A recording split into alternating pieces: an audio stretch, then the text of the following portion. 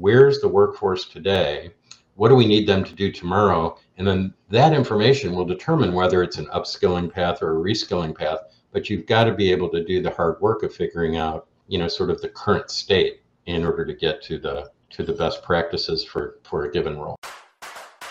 Welcome back, everyone, to the Geeks, Geezers, and Googlization Show, the home of Googlization Nation, where we talk with HR and business thought leaders about the crazy shift going on all around us and explore the disruptive convergence of technology, business, and people.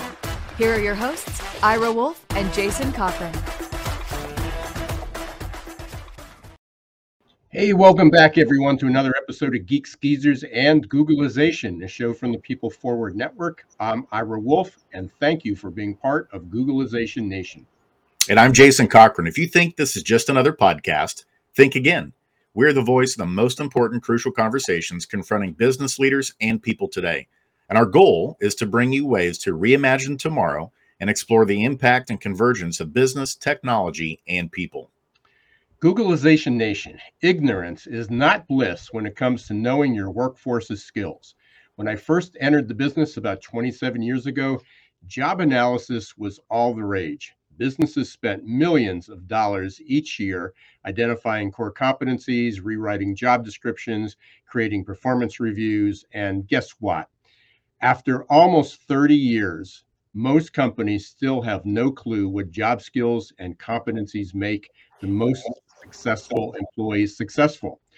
Worse than that, they don't know the skills and competencies their current employees have. And in a never normal world with labor shortages and more job openings than people, even as the economy is moving toward or is in a recession, it's just mind-boggling. I can't even say that. Mind-boggling. It's also mind-numbing, apparently, that we have so many job openings that more than 50% of new hires don't work out in the first 90 days.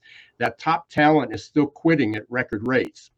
Well, we've got Mike Kritzman here today, CEO of SkillNet. And Mike believes he's cracked the code to help companies inventory their skills, then meet opportunities faster through personalized upskilling and reskilling programs.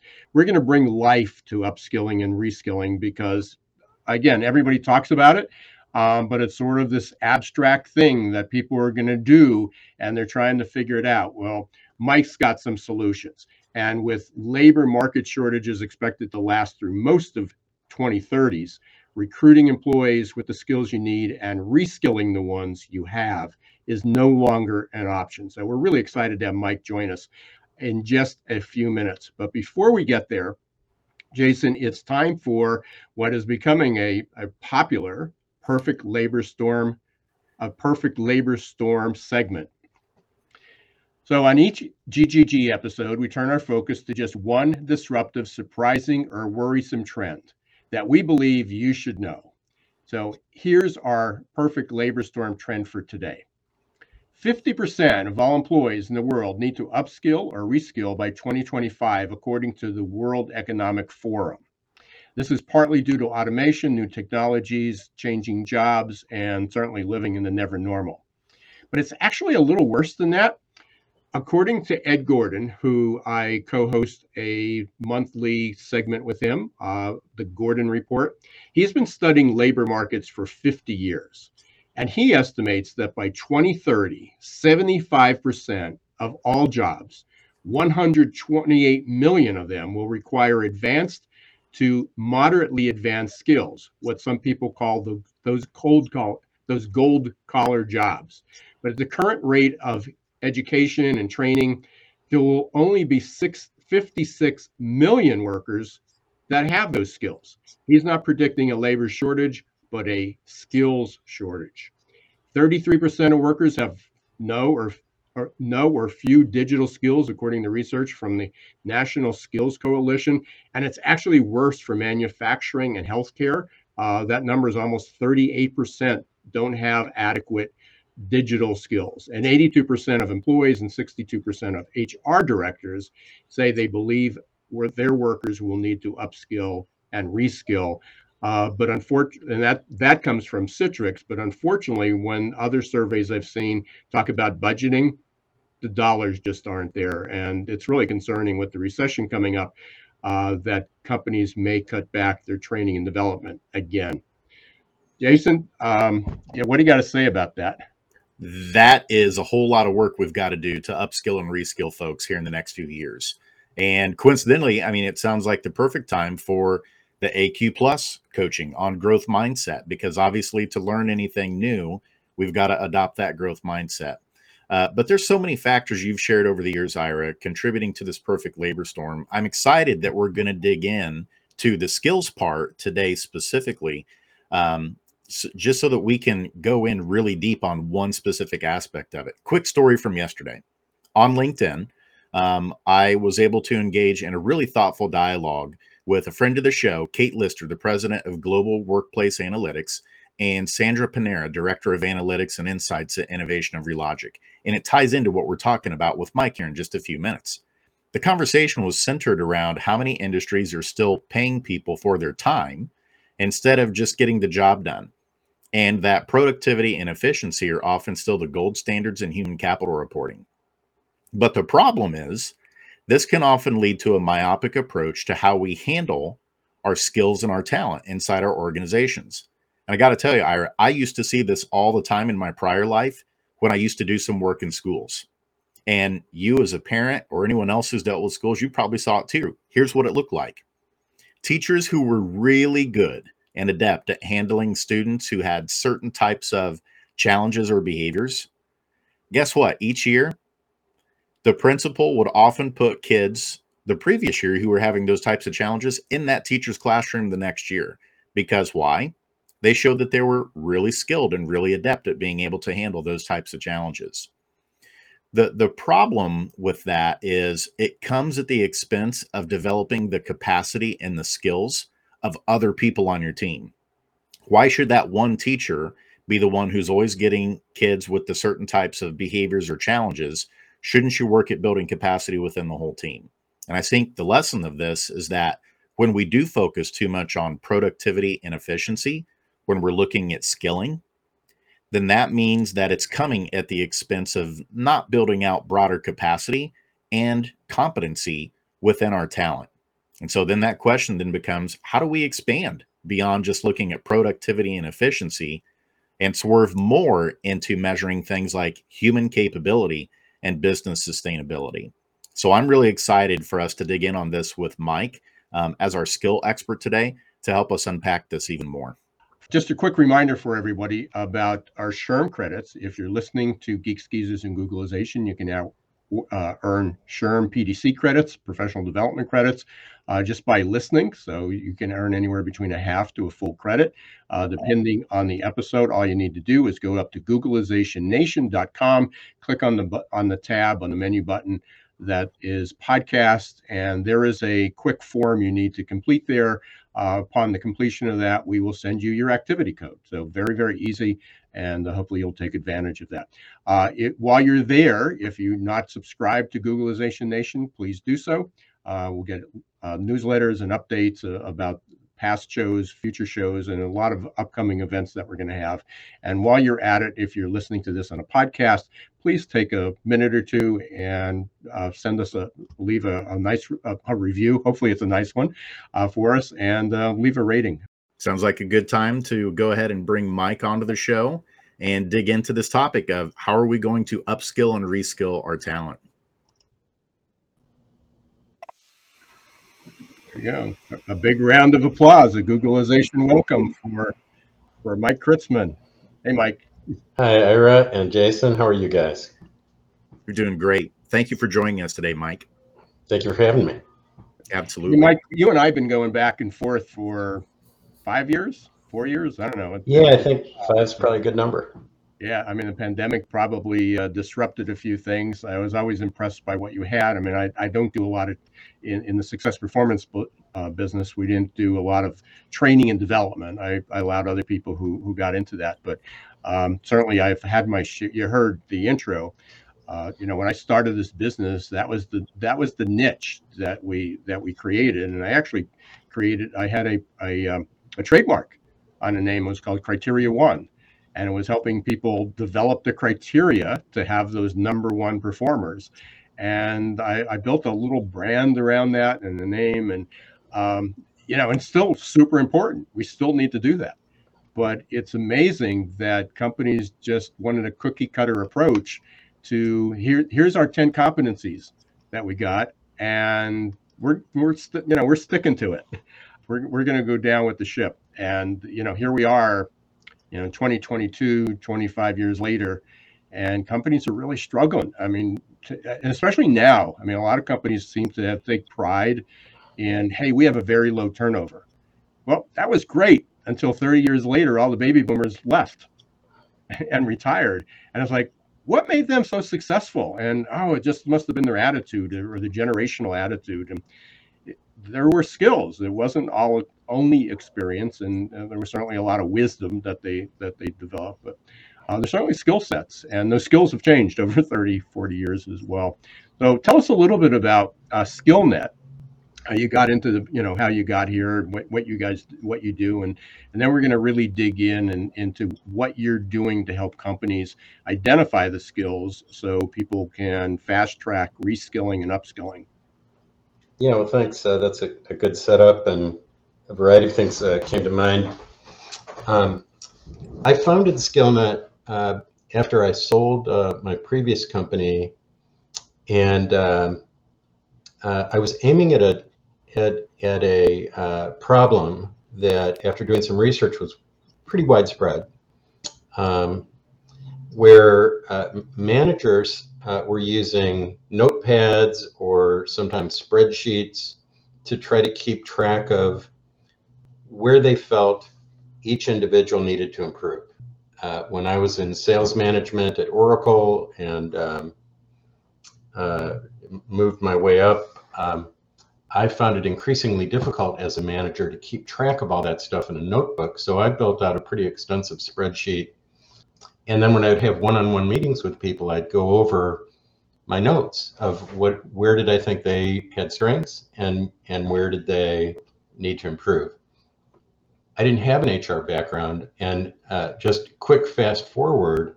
So, since I've had an opportunity in our business to talk to HR executives, some of whom have been around since 20 or 30 years ago, like you were saying, you have to be careful about using the term competency because it does have a little bit of a bad name in the HR circles. I think because it was just provincial. People would write these things up in Word documents and it was unactionable. And so, there is certainly a need for personalized training, personalized upskilling and reskilling for current requirements in the future of work. But I think we talk about them now as capabilities, and competencies, is more of an academic concept. But in short, our business is helping companies create these capability models, or what I like to call skill frameworks, for different jobs, measuring their staff, determining who needs what kind of training, and then providing them the capability to take learning paths that are unique. We like to say one size fits none, and most training and development is courses that everybody takes the same thing, even if they don't need it. And I think that's part of the reason that training's got a little bit of a black eye, where companies spend so much time and money and they don't see the results. People are tuning out because they feel like they already know the content. I think there were two things that you said there that really struck me. One is that the efforts and the initiatives weren't the problem, but they were unactionable, and I think that's a key. There was just no way to put those into actions, And the other thing was it's interesting, and as much as I agree with you about that, maybe capabilities is a better word than competencies. I don't want anybody to say that's it, that's the problem. Now we got the solution. It's not the problem. If we talk about capabilities or potential instead of competencies, we got it. Unlike we went from personnel to human resources to human capital management, it didn't fix the problem. So it's a good gaslight. It moves things along, and I'm not sure competencies or capabilities, or whatever we want to call them, is the solution. Let's not get hung up in there. Let's look at the action and not what we call it. Yeah, I agree with you, Aaron. I only brought it up because I think, I'm in full agreement with you that it did have a little bit of a bad name, and you just have to be careful about reminding people of things that they did before that didn't work out. And I wonder if the bad name, as I was prepping for this along with Jason to have this conversation, you look back, and again, in job analysis, they identified the competencies, skills, or capabilities, whatever we want to call them, the KSAs, and then it immediately said, okay, now we can just copy and paste that into a job description, and now we'll copy and paste that into a performance review. And oftentimes, the job analysis started out with because they needed a better annual performance review form. Right. So the whole process needs to be a making. We've referred to reskilling and upskilling. Can you define in your world, and again, as we're correcting everybody's definitions of these, how would you describe the difference between upskilling and reskilling? Yeah, that's a good foundational question. Upskilling is improving in things that you already know, where reskilling is taking you down a new avenue, learning things that are new to you. So I think I could go deeper on that, but I think that's a clear, easy answer. Yeah. So as you're working with clients, this is your expertise and focus. Yeah. Are you seeing is reskilling in demand, or is upskilling more in demand? What are you seeing? Where's the trend? Let me just put that on the shelf for a quick minute and share an observation. And I certainly have a lot of respect for HR professionals and the hard work that they do. I'm not sure that there's a like a general answer for upskilling or reskilling. I think the general answer is to do analysis to try to figure out what's required of the jobs today. And frequently when we're talking to clients and prospects, they haven't thought deeply about what's tomorrow and what's expected in the future of their workforce. And they don't frequently have a good handle on the skills and expectations of people in their current workforce. And I'll frequently say, let's analyze your job descriptions, and we often hear that the job descriptions are outdated. And so it's hard work. And I'm not trying to minimize the effort. We just onboarded a new client, and they spent a bunch of time with us in the beginning updating their job definitions, or what we call skill frameworks. And now they've got it automated, and it's going to be super easy to sustain and maintain and improve in the years ahead. But it was hard to get caught up with what do they expect of their teams today. And in the performance reviews that frequently are more general topics, like, is Mike good in group meetings? Is he collaborative? Does he do a good job when he's presenting? Things that are not very specific about the job. They're just sort of general soft skills kinds of topics. And we help our clients go deeply into the nitty gritty. The deeper the better, as far as we're concerned, in terms of what are the requirements of someone to be an expert in their job. And frequently our clients are not 100% clear on what that means without spending some time updating it. And are there specific skills, Mike, that come to the surface where, just generally speaking, from what you're seeing or hearing, are there a certain set of skills or competencies that are consistently there near the top that need to be built in, where there's just a lack of that, generally speaking, in the talent pools? I would probably put the soft skills area up top. Everyone needs to be better at communication and collaboration and critical thinking and those kinds of things. In fact, we don't even like to call them soft skills. I use that term because everybody knows what I'm talking about. I like to think of them as foundational skills or professional skills, things that are required for the workforce that everyone needs. And I'd put those at the top. The rest of it becomes very industry and job specific. An example to that is we've worked with the IT organization at some Fortune 100 insurance companies, and something like a Java developer, the requirements of being a good Java developer at one insurance company is surprisingly different from the requirements of being a Java developer at another insurance company. So how do you get to, Burning Glass and ERSI, have created job standards, but these standards all become very company specific.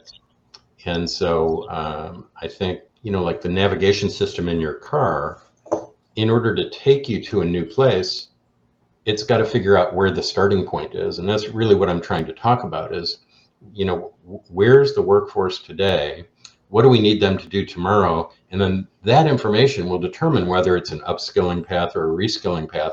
But you've got to be able to do the hard work of figuring out, sort of the current state in order to get to the best practices for a given role. So, Mike, I guess when I hear this, if I'm the owner of a, let's say 100, 200, 300 person company, I know I need to do this. When I hear hard work, and I see that we're struggling to even fill these open positions, what's it look like? I mean, if hopefully we have some listeners that are intrigued by this, they pick up the phone, they reach out to you. What could they expect to get the ball rolling with this? What does that look like? Yeah, well, like I mentioned, we frequently start with job descriptions. Most companies have job descriptions that they've used for job posts, but like I say, sometimes those are not exactly current. And the best practice is to spend a little time with a task force or a small group of people to model the top performers, to say what's our best people doing, and let's get everybody else to. I'm from Chicago and will always be a fan of Michael Jordan. How do we get everybody to play like Mike? So modeling the top performers and what are their capabilities is our recommendation, and it's not that hard. We're not talking about hundreds of skills. You measure what matters. So what are the top 20 or 30 requirements, and breaking it down. We actually use spreadsheets to break it down, where we've got capability and then the skills for that capability and then a description. We generally estimate it'll take about a half hour per role to get that updated and current and ready to import into our system. But whether they used our system or not, even they were using spreadsheets, and spreadsheets work for this, it's just very difficult to maintain. I think it's a view that's worth the climb. It's worth the effort to do. And the rewards will be higher engagement and higher retention and better performance, of course, which is the end result of most training. When I first started, there were people that they made their living doing these job analysis, and it was like 3 days. Yeah. I mean, and that's what I wanted to get across to you, because I again, we knocked it down into, basically sometimes a phone call. I'd have a meeting with 3 or 4 of the managers, and I'd ask them, when this person's sitting across from you a year from now, or you and I are having a conversation a year from now, and this person worked out, what is it that they had to achieve in order to get there? And then what were the skills or behaviors they had to demonstrate to get down that road? And that conversation, you said you can take a job description, and it's not a 6-month project. It's maybe 30 minutes when there's some focus to it. And that's critically important. And then you can really get into identifying, taking it to the next step. Yeah, one of the interesting parts of our work is helping clients update the requirements for their job, the skill analysis or skill framework creation, and boy, it's just super useful for people knowing what's expected of them, managers coaching, and most of all, identifying where they need to improve. I think there's A lot of people like strength finders. I think it's a fascinating topic, but I've never heard of a job where you can only do the parts that you're good at. And so there's always parts of the job where people struggle, and nobody wants to struggle. So a little training can go a long way. And I think our approach helps identify what's the areas that each individual needs to work on in order to become a better master of what's expected of them. The worst is when people go to a performance review and they get downgraded for things they didn't even know was expected. And boy, that's certainly very avoidable. Or because there's no money in the coffers. And it's like, you really deserve a 5, but you're going to get a 4 because if I give you a 5, I have to give you a raise. And I've already given all the allotment out to somebody else. So, but that's a whole other subject. Not much we could do about that one, Ira. Yeah. For all your listeners, we're talking to Mike Kritzman, from CEO of SkillNet. We're talking about how to identify the skills. Fascinating and an incredibly important subject. We keep saying that every decade, how important it is to these skills, but I think it finally hit home. The labor report just came out today, and there's fewer job openings, but there's still 4 million more job openings than people.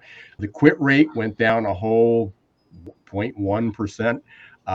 So it's still 4.2 million people quit their jobs last month, even as the economy was imploding and a lot of companies are laying off. So as we keep saying, this just isn't going away. So it's super critical, and certainly your SkillNet is there. I mean, the timing's right to help that. We were talking also about what are the most important skills. We're talking about soft skills, for lack of a better word. And we're going to take a quick break and hear about one of those soft skills, adaptability. But Mike, as you talked about, before, is that people, what I love about Strengths Finders is, I mean, it's easy. People resonate with it. They understand it, but it fits into this growth mindset. It's like, oh, here's what I'm good at, and I'm not good at these other things. So let's focus on what I'm good at. Usually when people fail, it's the ones at the bottom of the list that they're occasionally called on to use, then they just don't have that ability, and they sort of shuck them. It's like, oh, I'm just not good at math. I'm just not good at programming. I'm not good at details. I'm not good at organizing. So, okay, I get a get out of jail free card because I'm not very good at it, and that's not the way life works. Hey, but if it's part of your job, you're gonna get punished if you don't do those things. You can't avoid it. So we're going to take a quick break. Thank you for listening to Geeks, Geezers, and Googleization. We will be right back in 1 minute. For most of us, change is freaking terrifying. And unfortunately, there's no app to adapt. That might change in the not-so-distant future. But for now, we're on our own. That means we can either accept our default future or reimagine our tomorrow. For those of you who choose default, good luck. Just remember, there's no pause button for change. You can't turn back the clock. And there's no get out of jail free card in this age of perpetual uncertainty. Like it or not, change will happen all around us. And that change is not becoming just more disruptive and frequent, but volatile, uncertain, complex, and ambiguous, or VUCA. Fortunately, you can make change work for you and turn it into your personal and competitive advantage. Reimagine your future to one in which you're living with purpose, you're happy, and you're growing, thriving, and flourishing. If you're ready to rewrite your next life chapter and regain control of your destiny in this never normal world, your journey starts here. Contact the leader in adaptability and making change work for you, your team, and your organization. Ira S. Wolf, adaptability.expert. Hey, Googleization Nation, welcome back to the Geeks, Geezers, and Googleization show. We're here today with Mike Kritzman from SkillNet. If you are interested in the AQ Plus Mindset Habit Builder, our coaching experience, our 30-day program, go to aqplusmindset.com and use code VIP67, and you'll get a very nice special discount. Thank you for listening as our introductory offer. And Mike, welcome back. Mike, got a question for you here. Let's think about the future. So I know we talked a lot about the problems we have today, but we also know we've got to start preparing for the problems of tomorrow. How does how do companies and talent leaders inside organizations, how do they start strategically planning for 2, 3, 4, 5 years down the road in terms of what jobs or skills they think that they're going to need inside the organization if those jobs don't even exist yet? Is there a way that they can do that? That's a tough question, Jason. And I would say that, the leadership strategy and the competitive market that the company's operating in are going to be very important to help pull the curtain back on what those future skills are going to be. Most companies are struggling with technology. And I think everyone's familiar now with artificial intelligence. I think people are afraid of it because of the Terminator movies, but it really is, it's just a data engine. And the reality is nothing happens without a strategy. And so, many CIOs now are working on a strategy for artificial intelligence, identifying what is it that what data do they want to get insight on, and then who are the people in the organization that can help guide to that vision. And I think it's the same thing with the workforce. Where, what hill are you trying to climb, and who are the climbers that'll help get you there? I think a general category that most everyone is familiar with is, the extreme fast-growing requirements we all have with technology. Younger people grew up with it, so they're quick learners, but knowing how to navigate things as basic as Microsoft Excel or Office 365 or SharePoint or these other basic capabilities are going to become table stakes for the future. And I think it's surprising to me how so many people struggle with basic technology capabilities. So if I were a betting man, I'd say the stakes for technology, upskilling to have a strong technology capability within most departments is going to pay dividends. I was going to ask you, is that something, Mike, that the organizations need to be developing their people in, or is it going to be something where they outsource that and they, tell them, hey, take these online courses somewhere in order to brush up those skills? Where do you see kind of that line of upskilling people when it comes to technology specifically? Will that fall more within the organization to provide those offerings, or will it be more of a, hey, let's go out and find these types of things that can get you up to speed? Yeah, well, it's easy to just sign up for an online course for how to do some off-the-shelf program. Learning how to make them work in your organizational requirements is something that's harder to outsource. And you might hire instructional designers to come in. Many of the bigger companies have their own learning and development teams and create their own training content. So I think it's a mixture, Jason, of things they can outsource. LinkedIn Learning has gotten huge, and they have courses on all kinds of leadership topics, as well as technology topics. Pluralsight is a huge company that does technology training. IT people, can take courses on JavaScript or really any technology topic. But how those technologies are applied at the company that's employing them is usually something pretty specific. Hey, Mike, I know we want to be sensitive to your time. I know you have some fatherly duties coming up here. So we like to, before we head into the lightning round that Jason will do, we always like to ask our guests, is there some burning question? Is there some key question that we should have asked, but we didn't? I think this notion of a skill inventory is so timely, and I'd encourage all listeners to attempt to identify what are the core requirements of their workforce. Think about it departmentally. People in marketing need to know different things than people in accounting, than sales, than manufacturing. Think about what are those core requirements and try to do an inventory of who's your top performers, where's everybody else. That will form a heat map for what training's required. And while it might not be pretty, it'll get a lot done in terms of setting priorities for how to build the workforce of the future. Awesome, Mike. And with that, we are ready for our lightning round. We're going to get to know you a little bit more on a personal level here before we let you go, Mike. So I promise these will be softball questions, though. All right, first one here. Okay. If you won the lottery tomorrow, what would you do? Well, I think that would certainly be a reason for celebration. But I recently went out with some neighbors. We went out to dinner with some neighbors, and the topic actually came up. What would you do if you won the lottery and didn't have to work? And several at the table were lawyers, and most everybody would do, like take this job and shove it.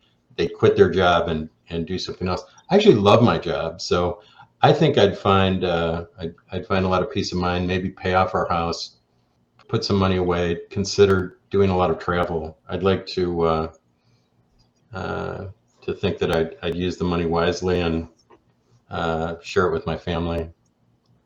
Things like that. That's great. And I think at my rate, with 4 sons, it basically would just cover undergrad tuition for 4 kids. So I put 2 through. I feel it. I've right. seen them eat. It might just be food bills. That's right. You're absolutely right. All right. What is something that, going back to when you were in school, like high school, what's something that your classmates would be surprised to see about you now, Mike? Yeah, I think that I'm running a software company. I was looking over some report cards when I was in grade school, and it's fascinating to look at that stuff. And many of the teachers commented that if Mike paid more attention to his work than talking to his neighbors, he'd get better grades. Now, I actually think that paid off to help me have a successful career in sales. But I'm not really selling most of the time now. I'm running a company and creating strategy and things like that. And I'm not sure that people would have expected that. I love that. And then we got to ask you this one. We talked about upskilling and reskilling today. Has Mike Kritzman ever upskilled or reskilled throughout your career? Oh, significantly. My background is really sales and alliances. And so I've had to learn operations. I've learned so much about different industries from our customers. I'm a lifelong learning enthusiast, and I hope that carries me through my days. That's great, Mike. Well, we can't thank you enough for joining us in Googlization Nation today to talk about this really important topic of upskilling and reskilling. But before we let you go, how are some ways folks can get in touch with you and learn more about SkillNet? Oh, thanks. I appreciate the exposure. Our company's website is skillnet.net, skillnet.net. I've got a fairly decent profile in LinkedIn. Be happy to hear from anyone that is interested in doing inventory on their workforce, creating individual personalized learning programs, leveraging certifications. There's so many aspects of creating workforce excellence, and we're happy to talk about that. No strings attached, but we do hope that you might be interested in our software. Well, thanks, Mike. It's great to reconnect through COVID. We took a little bit of a rest there, but hopefully we're picking things up, and hopefully our conversation here will create some interest. And I know Jason and I look forward to working with you in the future. This is a great fit, and a conversation that will continue. Got a lot of legs. Thank you, Ira. Thank you, Jason. It's a pleasure. Stay safe. Take care. So much to unpack there, Ira. I mean, in terms of what we need right now, what we needed yesterday, what we needed 20, 30 years ago when you were first talking about the perfect labor storm. Was there anything in particular that Mike shared today that was kind of a aha moment or made some light bulbs go off for you? Yeah, and I'm going to go back to something I said during the show. I looking at the efforts and just want to maybe clarify it, and maybe a little bit of backtracking, that it's not that the job analysis was bad. I mean, it's not like, oh, what a waste of time. We did all that job analysis and we rewrote our descriptions and we identified competencies or capabilities or skills and knowledge and, what other requirements that were required for the job, but they weren't actionable. I mean, you went in these sessions and you came out and go, the action was the companies checked off the box and they had a new job description. That was it. And then it went into, well, now we can budget, we can see what's needed, what type of training, and then it sort of got lost in the ether. So I think the word that I think what popped out to me was that he provides, SkillNet provides a platform for action on all the work that's been done. So it's not that it was wasted. I just don't think there was an action step. And for me, it was when he made the statement that one size fits none. I really like that. And then he gave the example of, okay, you need a Java developer. Well, he gave the example of two technology companies that both were looking for a Java developer, and the job descriptions for the position were very different. And it just goes to show the nuance of how, you can't just cookie cutter your way through upskilling and reskilling. Yes, there may be some boilerplates or templates that can help you get started for what you probably should be looking for, but ultimately it's going to be up to leadership within your company of really being able to have the right measurements in place, the right reporting, the right conversations, all of those things that it takes to understand where people are currently and what's needed, not only for the role or description, but what it takes to actually, as you mentioned, Ira, what's the action that has to be done in order to take this person from here to there. That's the piece where we often get tripped up. And the things that Mike shared today and the work they do at SkillNet sounds like it's a great piece right there in the middle that helps bridge that gap, but also provides that nuance of what, even though it might sound like the same position, of what it might look like at company A compared to company B. So that was a big takeaway for me. And I think right at the end, when he talked about the inventory of skills, the first thing that came into my mind was, rather than an employee count, what if companies focused on the skill count? Okay, right. You have all this information. You have names and addresses and birth dates and social security numbers and employee IDs, and we have all this information about employees. But the one thing that they don't have is the skill inventory. What if we flip that inside out? I'm going to go back to my why. And for our listeners that don't know about that, go up and listen to the episode with Gary Sanchez about why, about finding your why. And mine was contribute, but my second was challenge, and I challenge ideas. And then the third was basically integrating, putting the pieces together, putting that together. And so this fits. Is what if we flipped it, rather than having I know to pay people, you legally need all this information on your employees, but the one thing that's missing is a skill inventory. What if we had a skill inventory? And and that was we had an inventory of that, like you do on all the other parts. People go down and they know how many paper clips and Post-it notes they've got in their closet, but they don't know the skills of their employees. That is such a great point. And I think that's where we're headed, right? With NFTs, non-fungible tokens.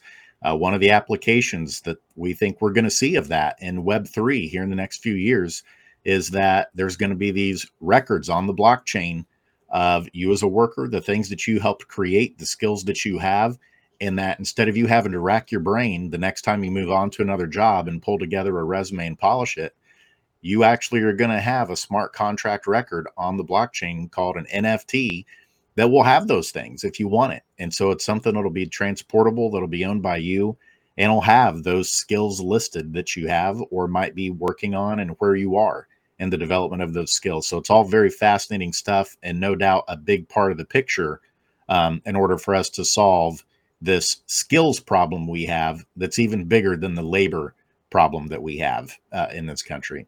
So with all that, we just want to say thank you, Googleization Nation, for tuning in today. And if you haven't liked or subscribed to the show, we ask you to do so, and please drop us a review. But until next time, this is Jason Cochran signing off.